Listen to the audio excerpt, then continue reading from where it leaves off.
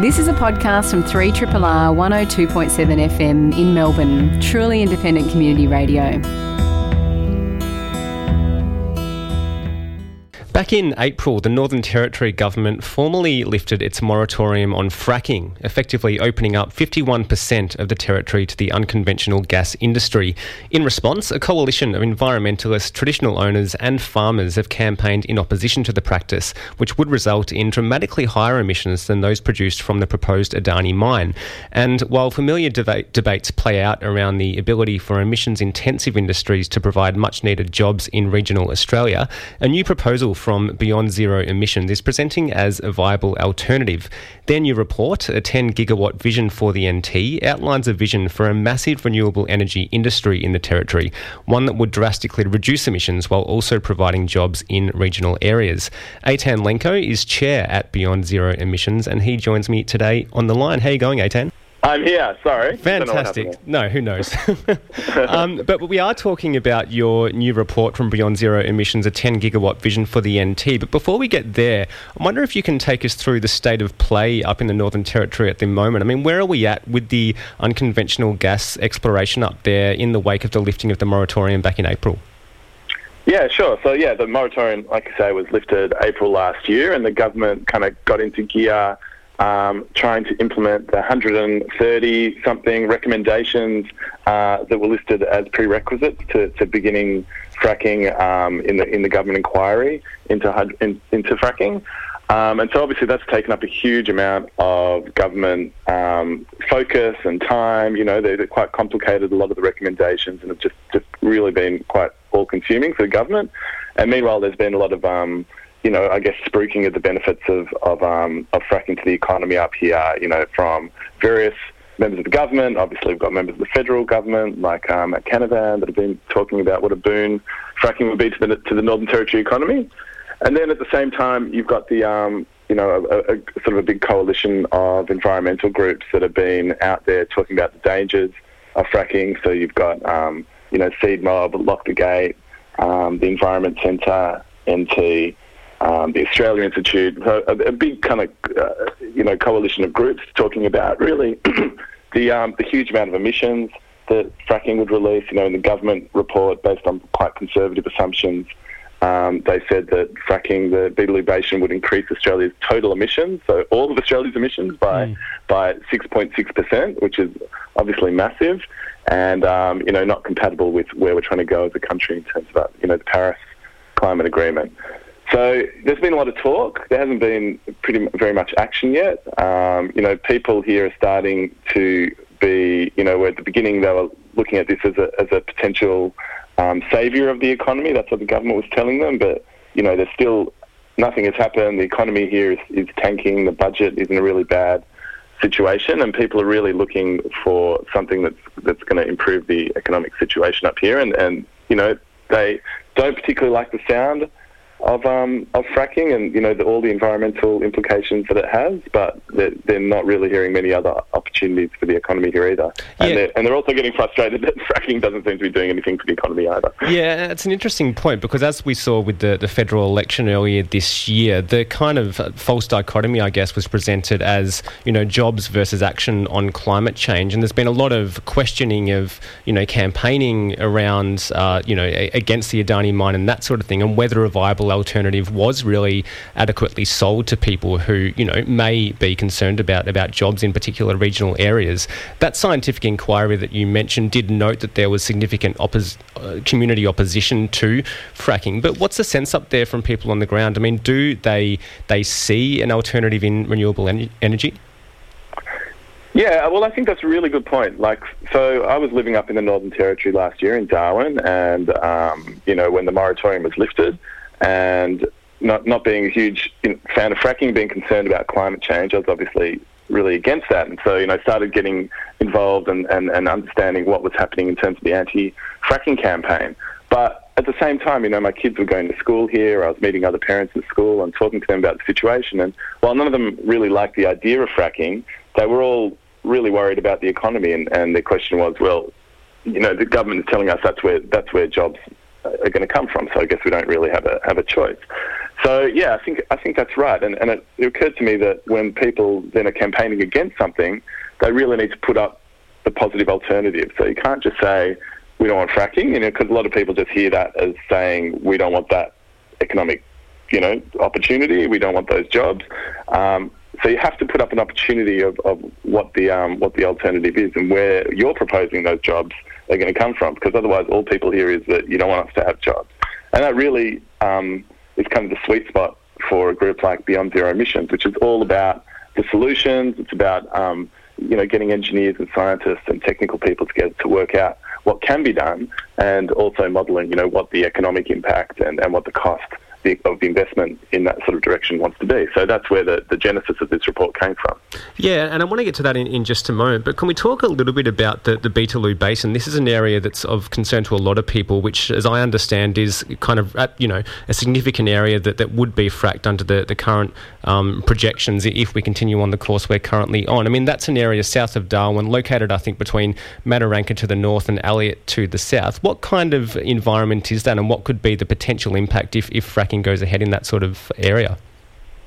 Yeah, so if we look at the government inquiry, like I said, fracking that area would increase Australia's total emissions by 6.6%. If we think about it another way, depending on the assumptions that you make, it's like 4 to 8 of the original big Adani mines in terms of its carbon impact. So it's really a carbon bomb. Plus, I think one of the universal things with fracking is that people that actually live near where that activity is meant to occur almost unanimously opposed. Nobody wants that environmental impact around them. Obviously, it's an area that's got issues with water, and it takes a huge amount of water to perform fracking. It's an environmentally really old area that's been in quite a stable state for a very long time. So when you're talking about putting injecting chemicals and things like that into the ground, nobody's really a big fan of that. And obviously, it's an area that has an Indigenous community who also, for lots of different reasons and cultural reasons, are really opposed to it. So it's not a popular thing. And now we're starting actually to see pastoralists who are in that area. Just last week, a huge pastoralist, billion-dollar, person that has billions of dollars and a lot of wealth behind them, has come out and sued the government for their plans to including his pastoral land within that fracking licence. So there's a lot of local opposition.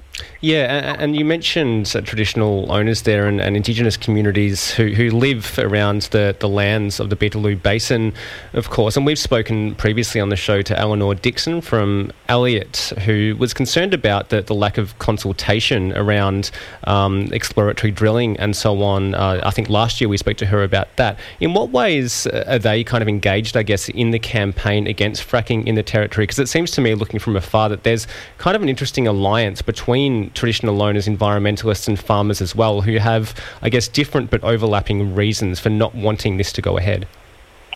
Yeah, that's right. I think it's quite interesting in all areas around Australia where the war against fracking has occurred, so in Queensland as well, it throws up quite interesting alliances.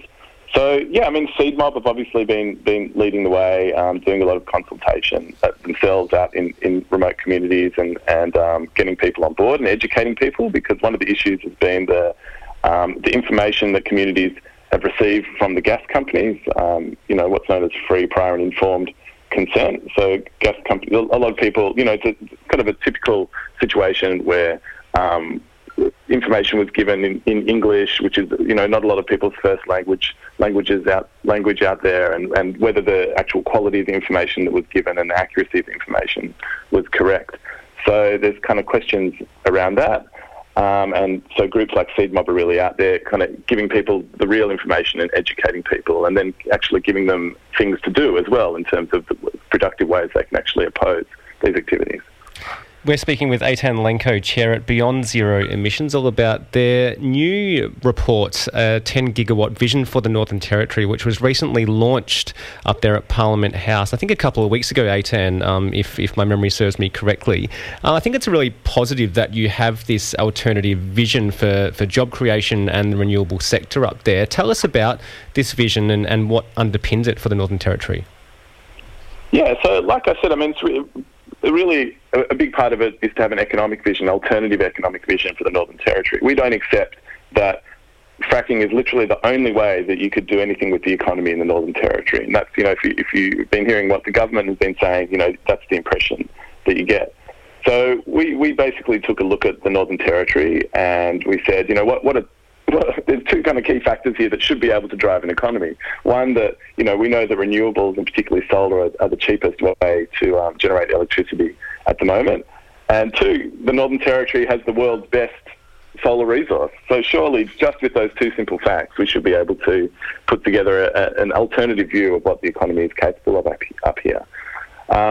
So it was interesting. We fundraised. BZD's independently funded. We don't get any government funding, and there were enough people interested in taking that kind of a view of the economy here that we managed to raise enough money to put this report together. And we had our researchers looking at it, and I think fair to say we're really excited by what we found. In that, there's tons of opportunities across all different parts of the Northern Territory economy that renewables could really make a big difference and stimulate a lot more jobs than are being put forward for fracking. So, in the fracking inquiry, I think somewhere between 200 and 500 jobs that they estimate would come out of that industry. Whereas this plan has shown that, at a conservative view, there's 8,000 jobs that really embracing renewables could bring to the Northern Territory economy. And those jobs really are created through a number of different opportunities. You can really break those into a couple of different categories. There's the export opportunities, the renewable energy export opportunities, and I guess the internal to the Northern Territory opportunities. Because 10 gigawatts is actually quite a lot, isn't it? Because I think the current capacity of the Northern Territory in terms of energy generation is around about 1 gigawatt. Is that the case? Yeah, that's the case. I guess it depends what frame you look at it from. Definitely, if you look at it from the current capacity of the Northern Territory, we're talking about 10 times the amount of electricity generation. But if you look at 10 gigawatts on its own, it's not actually particularly a large amount of electricity. I mean, there's individual projects starting in Australia that are 4 gigawatt, multiple 1 gigawatt projects. So, over a period of 10 years, to build 10 gigawatts these days of renewables isn't a particularly outrageous or outlandish goal. And this, it sounds like a really strong business case for really kickstarting a renewable energy sector up there. But currently, as I understand, only around 4% of energy generation in the Northern Territory comes from renewable sources. Why is that figure so low? Well, there's a number of reasons. There hasn't been any particular incentive or government focus. If you're looking at just specifically the grid of Darwin, that 1 gigawatt area that we were talking about, that's completely fully supplied by Power and Water, which is a government-owned utility, and they have a take-or-pay agreement, which means that whether they use it or not, they have to pay for the gas that they're getting. So there isn't really a huge amount of incentive for them to put renewables into the grid. And we were aware of all of those issues, and that's why this plan, the 10 gigawatt plan, really focuses mainly outside of the current grid. So if you look at opportunities like renewable hydrogen, which is a big opportunity here because they've already got existing relationships with Japan and South Korea who are saying that they want their economies to run off renewable hydrogen, then all the solar that you would build to generate that hydrogen would be completely off the grid and doesn't need to deal with any of the politics or issues that the Darwin grid currently has. Similarly with mining here, so we're looking at electrified minerals processing as a big opportunity. At the moment in the Northern Territory, there's a lot of mining activity, and what happens is those raw materials are just dug up and sent off overseas in their raw state, and they're processed overseas. So if we look at a mineral like manganese, at the moment the Northern Territory exports $1.6 billion every year of manganese, but then that manganese gets processed overseas, and the value of that processed manganese is $5 billion. So we're saying with the world's cheapest electricity, which they have the potential to have here, we could be processing that manganese locally in an electrified processing plant, and that would provide jobs. And for these mines are distributed around the Northern Territory, so you could have jobs distributed around the Northern Territory. But then also the value of the export product would be much higher, and that would bring in extra revenue into the Northern Territory as well. So it's a good example of how thinking outside the grid opens new opportunities. It's not just about switching out the electrons that power the lights in people's homes. Yeah, and I mean, how has that been taken by politicians up in Darwin? I mean, this was launched a couple of weeks ago. Is this changing the conversation up there, and do you think it would, lead to a change in approach from the current government? Yeah, I mean, I'm an optimist by nature, so I was expecting a good response, but even I was really surprised at the response we received. So, yeah, we launched the report a couple of weeks ago, and we had really great attendance at that launch. So we had a number of it was hosted by the Minister for Renewables up here, Dale Wakefield. We had a number of other ministers attend, and we followed the launch with a business roundtable. So we brought a company called Sun Cable, which is looking to set up a project in the Northern Territory to directly export electricity to Singapore, which is one of the opportunities we look at in the report. And we also brought in Mike Cannon-Brooks's head of his investment arm, Grok Ventures, Jeremy Kwong Law, who, and they're considering investing in that project. And, we had a number of other business people as well that represented capital and the renewables industry. And that business roundtable, and there's also government there as well. And that was a fantastic event because government were there saying, okay, we see there's opportunities. What do you want from us? What money do we need to put in? Everyone asked for a handout for their kind of projects. And the message from the industry was, you know what, we don't need any money from government. These business cases stack up. They're economic now. Renewables are cheap enough to enable a lot of these projects now. All we want to see from you is a strategy and some focus around renewables. There's no one at the moment. There's, a gas task force, and there's all these people set up to promote the gas industry in the Northern Territory, but there isn't that same amount of effort and organisation around encouraging renewable opportunities. So they're saying, we just need to see that from you. We need to see that you're serious about this, and the rules aren't going to change underneath us in a few years' time, and that you're supporting us in actually coming here and setting up our projects. And it was like a light switch turned on for government.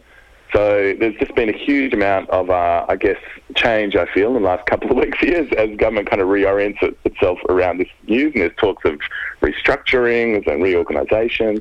It also helped that, the main newspaper up here, the NT News, which is a News Corp newspaper, not normally known for being particularly friendly towards renewables, and definitely it was very pro-fracking.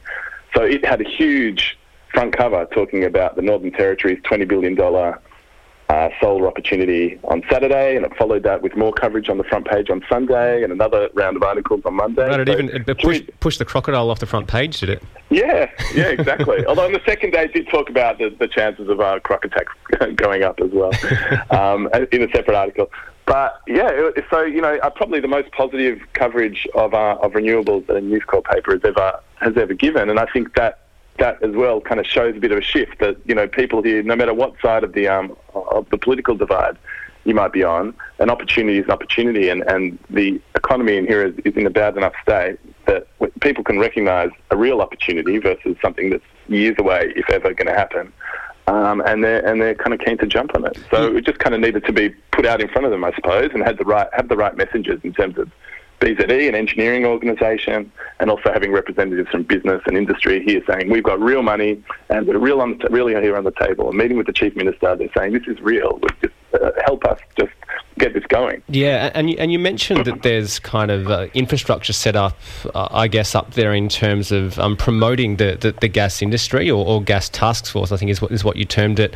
And we know that the gas industry has been very active up there in the past. And when there is the proposal for, quite dramatic change in this way, those who might not be beneficiaries can resist it quite strongly. And we've seen that with the fossil fuel lobby, in Australia's recent history very strongly. What type of response have you had, if any, from the gas industry, and do you expect resistance from them to this sort of change?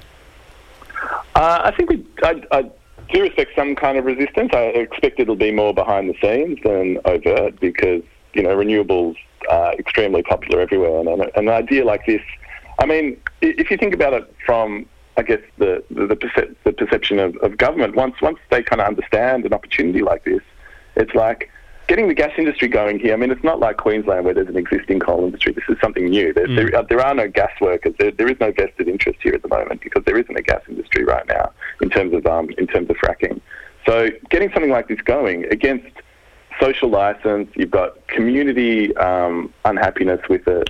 You've got an extremely dodgy economic basis to it. It's really expensive to do this stuff, and it's a question whether there'll ever be a market for such expensive gas in the first place. So, we saw at the federal election, Federal Labor were looking to build pipelines to enable this at a cost of $1.5 billion. So obviously there's a huge amount of public subsidy required to get this gas out of the ground and where the gas demand is on the East Coast. So it just feels like a big effort to really try to get this moving that against against the reality of economics, versus an opportunity like this where you have business coming here saying, we have the money, these projects can be up and running pretty quickly. It doesn't take long to build a big solar farm. You can do it in a year. So, government's like, wow, there's, and plus the public loves it as well. And you've got front pages of the newspaper, you've got everyone talking about it. You've got the Chief Minister tweeting about it as a potential way forward. So it just feels like there's a lot of momentum when you take an economic approach that's based on renewables. There's no resistance. You can make it happen, and the people are on board, and it's very popular. Versus going down the gas pipeline, which is just like problem after problem. Now there's legal threats. Now there's, it just seems a much harder direction. So I think that's the advantage that we have in general going forward in the future, that people actually want to go in this way. Yeah, and a whole bunch of very strict requirements that need to be met, even to meet the kind of, minimum safety standards of fracking up in the territory as well, which I imagine is a really significant thing for gas companies to navigate. We're just about out of time, Eytan, but I understand you have some other similar reports in the works for regions around Australia as well, because I think it's really important to present these positive alternatives to emissions-intensive industries. Where are you going to be looking to next? Yeah, it's what you said. I think the lesson of the federal election is that we can't just be protesting things without putting up a positive alternative, and that's really what BZE is great at. And, we did it in the past with Port Augusta, and that helped Port Augusta transition to be the renewable energy hub that it is today. We're doing it now in the Northern Territory. Our next few reports, we're going to be looking at Collie out in Western Australia, which is a place that has a lot of coal infrastructure. And then we're going to be looking at the Hunter Valley in New South Wales. And they're both regions that really need a good alternative proposition for their economy, because we know that those coal-based industries are going to be going away. We know there's a lot of economic insecurity. And I think having a positive view is going to make any campaigns that run out there a lot easier, because, you need to bring people on board with you, and they need to understand where their jobs and where the economy of the future is going to come from. And I think we all know that renewables is the answer for that, but it's just thinking outside the box and showing not just literally we need to plant a few solar panels, but what are all the other opportunities that renewables can provide. So I encourage people to have a look at the report and to support BZE, because, we are a completely donation-based, membership-based organisation. So, check out our website, bze.org.au. Absolutely, and we'll keep an eye on your future work as well, and hope to have you back on Triple R sometime soon. Thanks, Dylan. It was great to talk. Absolute pleasure. Thank you. When we hear of the Pacific Islands in Australia, it tends to be in relation to issues around disaster relief, foreign aid, or perhaps most prominently, the offshore imprisonment of asylum seekers. And while there's a steady stream of holidaymakers who regularly flock to tourist hotspots such as Fiji and Vanuatu, our knowledge and engagement with the region, its cultures and its people remains incredibly limited. Tom Bamforth is an Australian who has got to know some of these places more than many. Through his role as an aid worker, he has, since 2008, spent time in 11 of the region's 12 independent states and 3 of its dependent territories. His recollection from his time in the region have now been compiled into a book entitled The Rising Tide Among the Islands and Atolls of the Pacific Ocean. And to talk all about it, Tom joins me today in the studio. How are you going? Good, thanks Dylan, great to be here. Thanks for coming in. And this book is essentially a travelogue of your time spent in the Pacific Islands. It's more experiential and free-flowing than it is kind of an in-depth examination of aid programs or Australia's role in the region. How important was it to you to present your perspectives more as an independent writer or journalist, as opposed to someone acting through a particular aid program or agenda? Yeah, I think that was very important to me. I think I started off in the Pacific with an aid program, and I think that was my introduction, really. It was actually kind of, in a sense, through the cracks of the aid program that I began to realise that there was a series of bigger interests and a bigger world that were out there. I think, often when you're working in these aid programs, they tend to talk about the world in a certain way, as all institutions do. They look at the world in a certain way. And I went to Tuvalu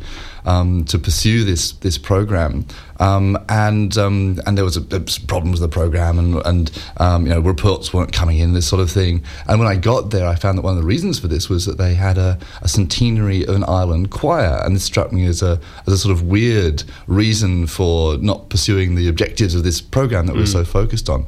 But actually, the island choir was really the fundamental thing that was happening in Tuvalu at that stage, and it was getting all these singers together from all the different islands of Tuvalu to reinforce their sense of identity in the face of an unknown future in a way. And so that was my opening. And so the rest of the book, what I wanted was to really tell those sorts of stories about the wider world. Yeah, and it's interesting telling those stories because, I mean, travel writing itself has been, criticised in some circles as kind of, a neo-colonial endeavour and that sort of thing. And you have a whole section in the book on the post-colonial politics of the region. And I wonder how you grappled with that tension that any writer would really encounter when telling other people's stories in terms of reporting truthfully and accurately. And I guess, in a way, you say that this book is inherently biased and partisan. It's your perspective and your lens through which you're presenting this particular place. But how did you grapple with that kind of tension when writing this book? With difficulty, and it's true. I mean, this is one possible account of a trip through a third of the surface area of the globe, 25,000 islands and atolls. I mean, not all of them inhabited, but an awful lot of them. You could write innumerable accounts of the Pacific from different perspectives. So this is just one partisan account. But I think that it's a difficult question. I mean, I think that the starting point for me was the sense that that a fundamental component of human nature is curiosity and interaction, and that if we confine ourselves to writing about who we are, then we don't really experience the rest of the world. So in a way, I was able to overcome some of the hesitations about telling other people's stories by sort of telling myself that this is an inherent part of human nature. Basically, is to interact with each other and to reflect each other's stories. And then I think the other component of it was that I mean, my first interaction was through the process of aid, and aid is obviously highly politicised in different ways. And the Pacific region is a highly it's a region that still lives the impact of colonialism. I mean, France still has colonial territories in the Pacific. The independent states of the North Pacific, Palau and Micronesia and the Marshall Islands, fall very much under the American umbrella. Australia's just announced that it's got this Pacific step up, and this is quote unquote our backyard. And so inherently, I think when you're travelling in the Pacific, whether you're an islander or whether you're from Australia or a country that has an interest, I mean, you're dealing in this process of colonialism and post-colonialism. And so part of the book, I think, is to try to navigate some of that. Your subjectivity is really interesting in this because you're both at once kind of an insider both to the aid industry and some of these places that you've gotten to know a little bit in the time you've spent there, but you're also an outsider. You're a visitor to these places too. And the attitudes of some of the, I guess you might say, fellow aid workers or volunteers and some people from foreign governments working in these places are quite negative. And you mentioned, French colonies in the region and New Caledonia in particular, and there's a colleague you refer to who says if this place was independent, it would be just like the rest of the Pacific in kind of a negative sense. How pervasive are those attitudes still, given our history and we should have a better acknowledgement of the damage that's been wrought by some of these practices? Yeah, absolutely. And I think those attitudes are still quite pervasive in official circles. I don't think that's the case at all in NGOs, however. And I think that lots of civil society in Australia and elsewhere in the Pacific, and those views are not held. But unfortunately, I think there is a discourse within official circles that still regards parts of the Pacific as like that. The term I kept hearing was basket case. People would talk about Papua New Guinea or the arc of instability, so-called, of Vanuatu, Solomon Islands, Papua New Guinea. There's the basket cases. I heard someone talk about Papua New Guinea as our Haiti, for example. I mean, these sorts of things, and I think that's really unfortunate for many reasons. I mean, one of which is that what it means is people don't see the extraordinary survival and resilience and the cultural preservation and the way in which Pacific Islanders themselves can point to, for example, a sustainable future that's all there and that has managed to survive despite the impact of centuries of colonialisation. Yeah, and that's, as I understand, as you describe in the book, in part where the title for this book, The Rising Tide, was taken from, which refers to the Foreign Minister in Australia in 2014 announcing an overhaul of Australia's foreign aid program and saying, apparently without irony, that this program would lift all boats on a rising economic tide,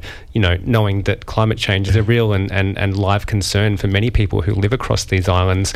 And we only need to think about, Peter Dutton's comments when he was picked up on microphone, kind of joking about sea level rises in the Pacific. So we still, have these quite flippant and negative attitudes out there. Yeah, absolutely. And the title of the book came from that. I was at this conference, and I'd been interested in writing about the Pacific in some way. And when Julie Bishop said that, and this is in the context, you just abolished the aid program and cut aid spending and had this new quote unquote aid paradigm. And she said that, and I thought, all right, well, that's it. I mean, that's what the book is about. It's about the people who are the objects, as it were, of this new policy. And in fact, I had the Dutton quote in there in an earlier draft, and I cut it out, thinking that this, by the time the book appeared, it would all be ancient history. Anyway, yet here we are. And yet here we are. That's right. Yeah. And there's another really, I think, interesting line. You quote the former mayor of Bikini Atoll, Alison Keller, as saying, you paraphrase, as saying the Pacific is where the nuclear age meets the climate change age. And I think that's a really visceral kind of sense of where we're at currently in the Pacific with climate change and the damage that's been wrought through nuclear testing around the Marshall Islands, for example, in the middle part of last century. I mean, how much is that still impacting people in that particular region? Very significantly. I mean, in terms of the nuclear testing in the Marshalls, and Alison Keller was the former mayor of Bikini Atoll, where so many of the nuclear tests, well, in fact, in particular, the Castle Bravo test, which I think was 1958 or 56, the late 50s, and that was the biggest of the American nuclear tests. And there were about 60 nuclear tests, and the equivalent of one Hiroshima bomb per day was detonated over the course of 10 years between the mid-40s and the mid to late 50s. So the legacy of that is extraordinary, and obviously for the Bikini Islanders, and they can't come home. And when he said that it's the Marshall or the Pacific more generally is where the nuclear age and the climate change age meet, in a way he was referring quite specifically to a place called the Runit Dome, which is in the Eniwetok Lagoon, which is in the northern part of the Marshall Islands, and a lot of the nuclear waste, the radioactive waste from previous tests was shoveled into this kilometre-wide crater and then covered with a dome, a bit like the Chernobyl nuclear reactor was covered in a kind of concrete sarcophagus. And so you've got this in the North Pacific. And there are two problems with this. I mean, one is that it's a coral atoll which is porous. And the other is that the water levels have risen so that the water now at high tides and when there's strong winds now washes over the kind of concrete sarcophagus, and so you have this problem of the leaching of radioactive materials into the ocean. So it's all coming together in a concerning way, I suppose, in the Marshalls. Yeah, I mean, that's a really significant concern, isn't it? I mean, what would happen if that radioactive waste does enter the Pacific? What would be the consequences? Well, I think the issue is that it gets into the food supply, and so I mean, and Alison Keller was talking about returning to Bikini Atoll, and obviously the Bikini Islanders have now got sort of 70 years of being, or 60 years of displacement. And there are many of them, particularly the older ones, who want to go home. And there's also pressure from the government of the Marshall Islands and the US government to go back, to say, there's no problem with the nuclear legacy. It's all okay now. It's all gone away. And he was told that he could go back, and the Bikini Islanders should go back. And if they went back, that they shouldn't eat the fish. They shouldn't eat the coconuts or anything that grew on the atoll. They shouldn't disturb the soil in any way, and they shouldn't let their children play outside. So this is obviously not a place that any sensible person can return to, and that's the legacy of this radioactive poisoning. It just gets into the ecosystem, and then you don't really have many choices left. Yeah, and you speak in the book too. I should remind listeners too, actually, at this juncture, we're speaking with Tom Bamforth, author and aid worker, all about his brand new book, Rising Tide Among the Islands and Atolls of the Pacific Ocean. And on that note of the legacy of nuclear testing, I mean, you speak to Tillman Ruff in this book, the public health physician who was one of the co-founders of ICAN, the International Campaign to Abolish Nuclear Weapons, and he's been on this show a number of times talking about the nuclear ban treaty and so on. But he says, he wouldn't feel comfortable going to live in one of these places because of the health defects that could occur. But we're not very good at remembering the effects of this, are we? As we have, Iran and the US kind of posturing, Donald Trump and King Jong-un meeting just over the past 24 hours as well. I mean, this should be something that we all hold up as a really negative and disastrous effect of the nuclear age. Yes, absolutely. And I think that, people from the Marshall Islands and around the Pacific more generally have been incredible in being the advocates for against nuclear testing. They've really led the world in this respect. And I think that, one of the issues is, and I think this is a point that Tillman also makes, is that the world is becoming more unstable. We've moved beyond the Cold War era, when I suppose there was the appalling logic of mutually assured destruction, and now we have a proliferation of nuclear devices. That they're smaller, they're quite, as it were, more agile. They could be deployed in battlefield circumstances, all this sort of stuff. And so I think that's really worrying. Combined with the general instability of political leadership in a number of countries. But it is terribly worrying because, that's it, really.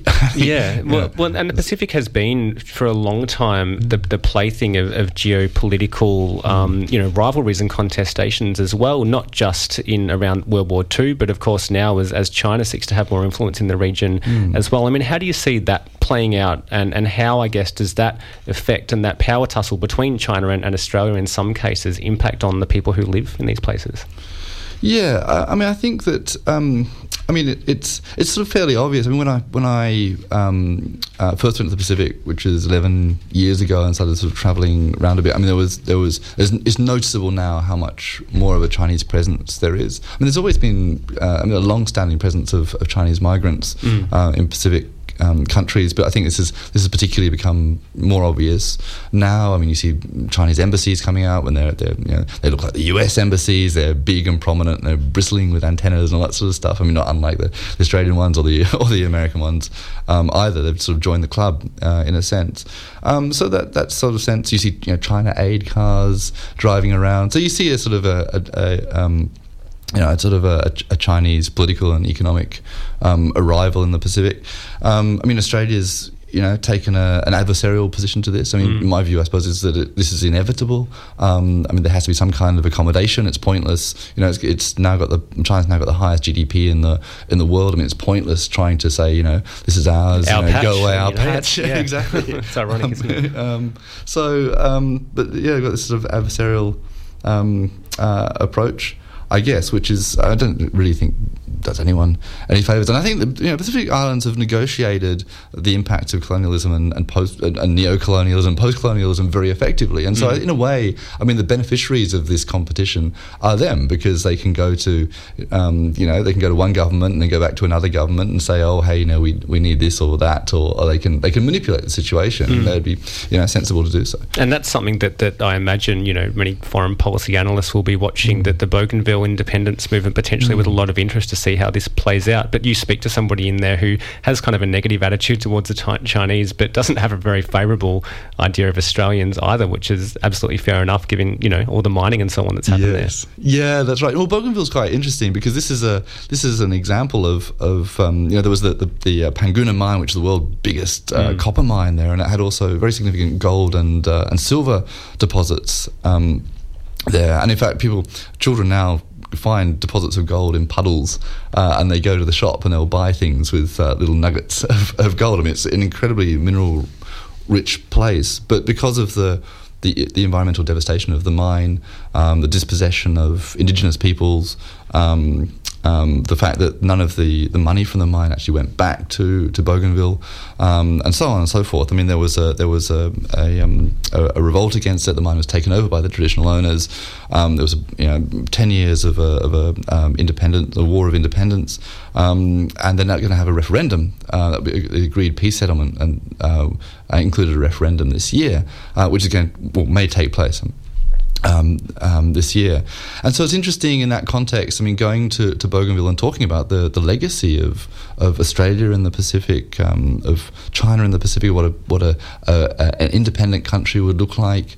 And you get these people who, I spoke to the former military head of the Bougainville Revolutionary Army, and he was, all for independence. We have to have a strong showing in the independence referendum. And yet there were many others who had a kind of a slightly softer approach. And some of them, it was an extraordinary conversation I had with one of the traditional owners of the Panguna mine, right in the centre of the pit, who had who expressed his concerns about it. He thought it would be a bit like Brexit in a way, that you could have nobody really knew how the society and the economy and the politics would function post-independence. That's what PNG is warning it as well, as I understand. Yeah, exactly. Yeah, interesting to watch how that all plays out, of course.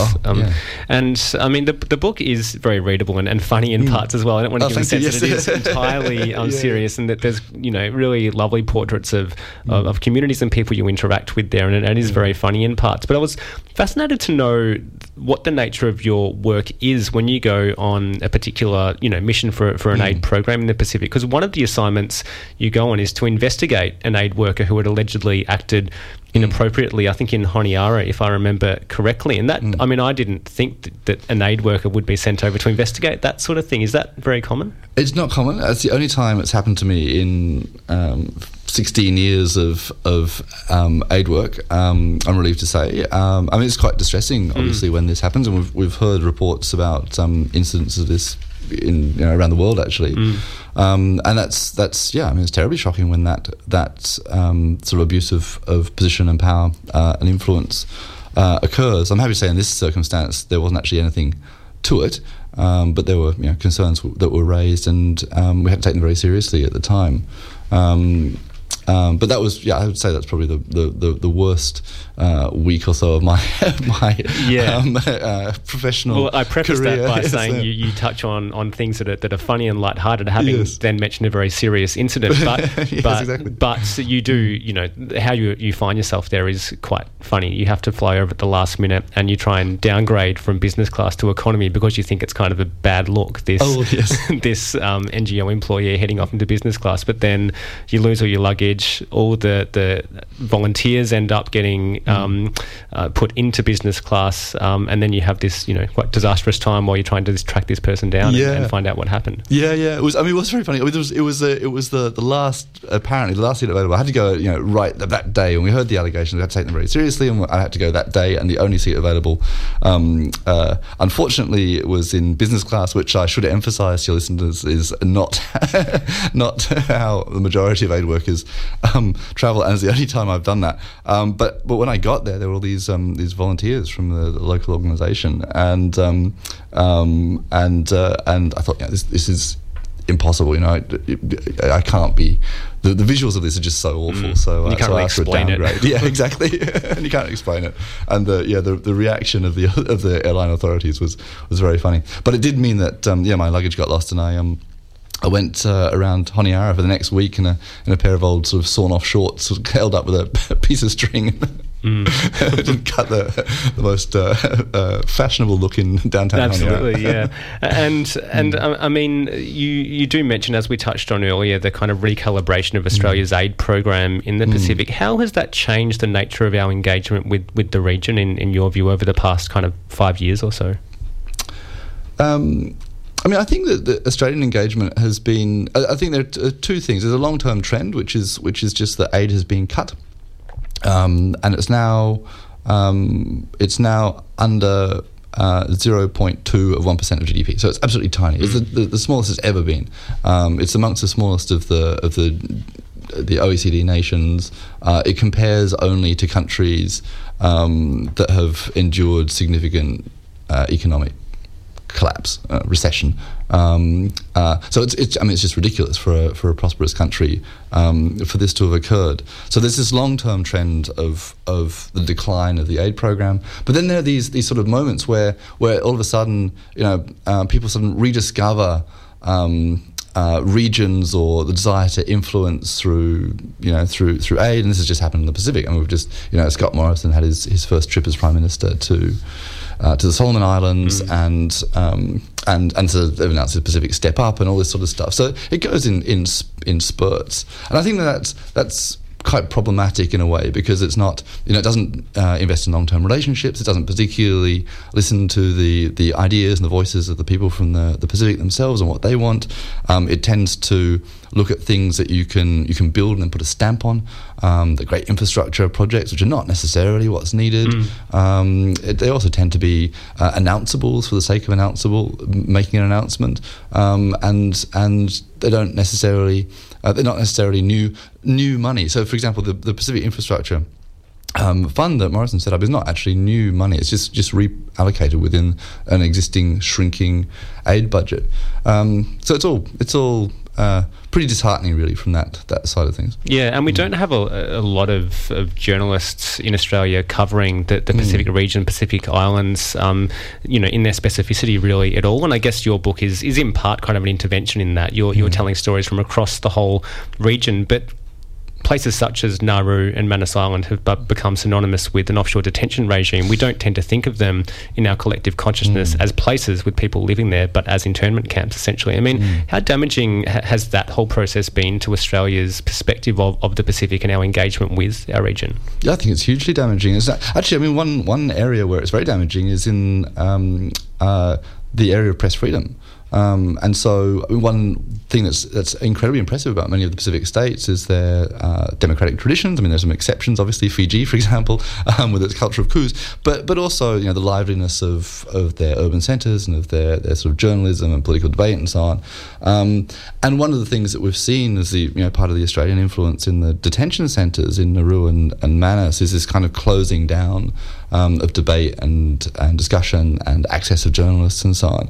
And gradually we've seen different regimes begin to impose some of those restrictions on their own civil society, and so there's a flow-on effect of the kind of the poor decisions that we make. Yeah, and I mean, this is your second book, I think.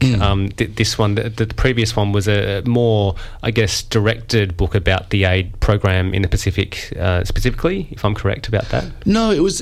I mean, it was more about humanitarian aid. It was general, though. There was sort of a number of different contexts in South Asia and Africa and a bit of the Pacific too. So this evolves from that, but I've taken the aid component out in a way and just left it with the different stories and encounters and anecdotes and perspectives, I think, that I encountered in the Pacific. Yeah, and so what's next for you? I mean, do you have another book in you that might look at a particular issue in depth? Because it strikes me, having read the book, that there's any number of tangents you could go down to really look at. For example, the aftermath of nuclear testing or the impact of climate change are just two very prominent examples that are, impacting on people's lives there. Do you plan on writing something else about this region that you spent quite a bit of time in? Yeah, well, I don't know what it would be. I mean, I love writing and I love travelling and getting sort of expanding my mind and experiences through the encounters that I have. I mean, I don't honestly, I don't know. I've just finished this one, but I did. It's a bit of an unfair question, to be honest. Congratulations on the book. Thank you. What's next? I don't know. I encountered this a Peace Corps volunteer in the Marshall Islands, and I was there initially for a week, and then the weekend turned into 2 weeks. 2 weeks turned into a month, and I realised that I could go down. I could spend the years really just researching the Marshall Islands. I mean, there are all these different islands. They're incredibly fascinating. And this guy said he had arrived for a few months in 1982. He'd stayed. He's now a grandfather, and I realised that I needed to get the next plane out. Otherwise the same thing would happen to me. So maybe that's the next one. That's right. See where you find yourself. Yeah, exactly. Well, it's been a pleasure speaking with you today, Tom Bamforth, all about your book, The Rising Tide Among the Islands and Atolls of the Pacific Ocean. Thanks for coming into Triple R, and we'll catch you again sometime soon. Fabulous. Thanks, Dylan. It's a pleasure. And you can get Tom's book at bookshops all around town. I'm sure now you can buy it online. I'm sure it's out through Hardy Grant. This has been a podcast from 3RRR 102.7 FM in Melbourne. Truly independent community radio. Want to hear more? Check out our website at rrr.org.au.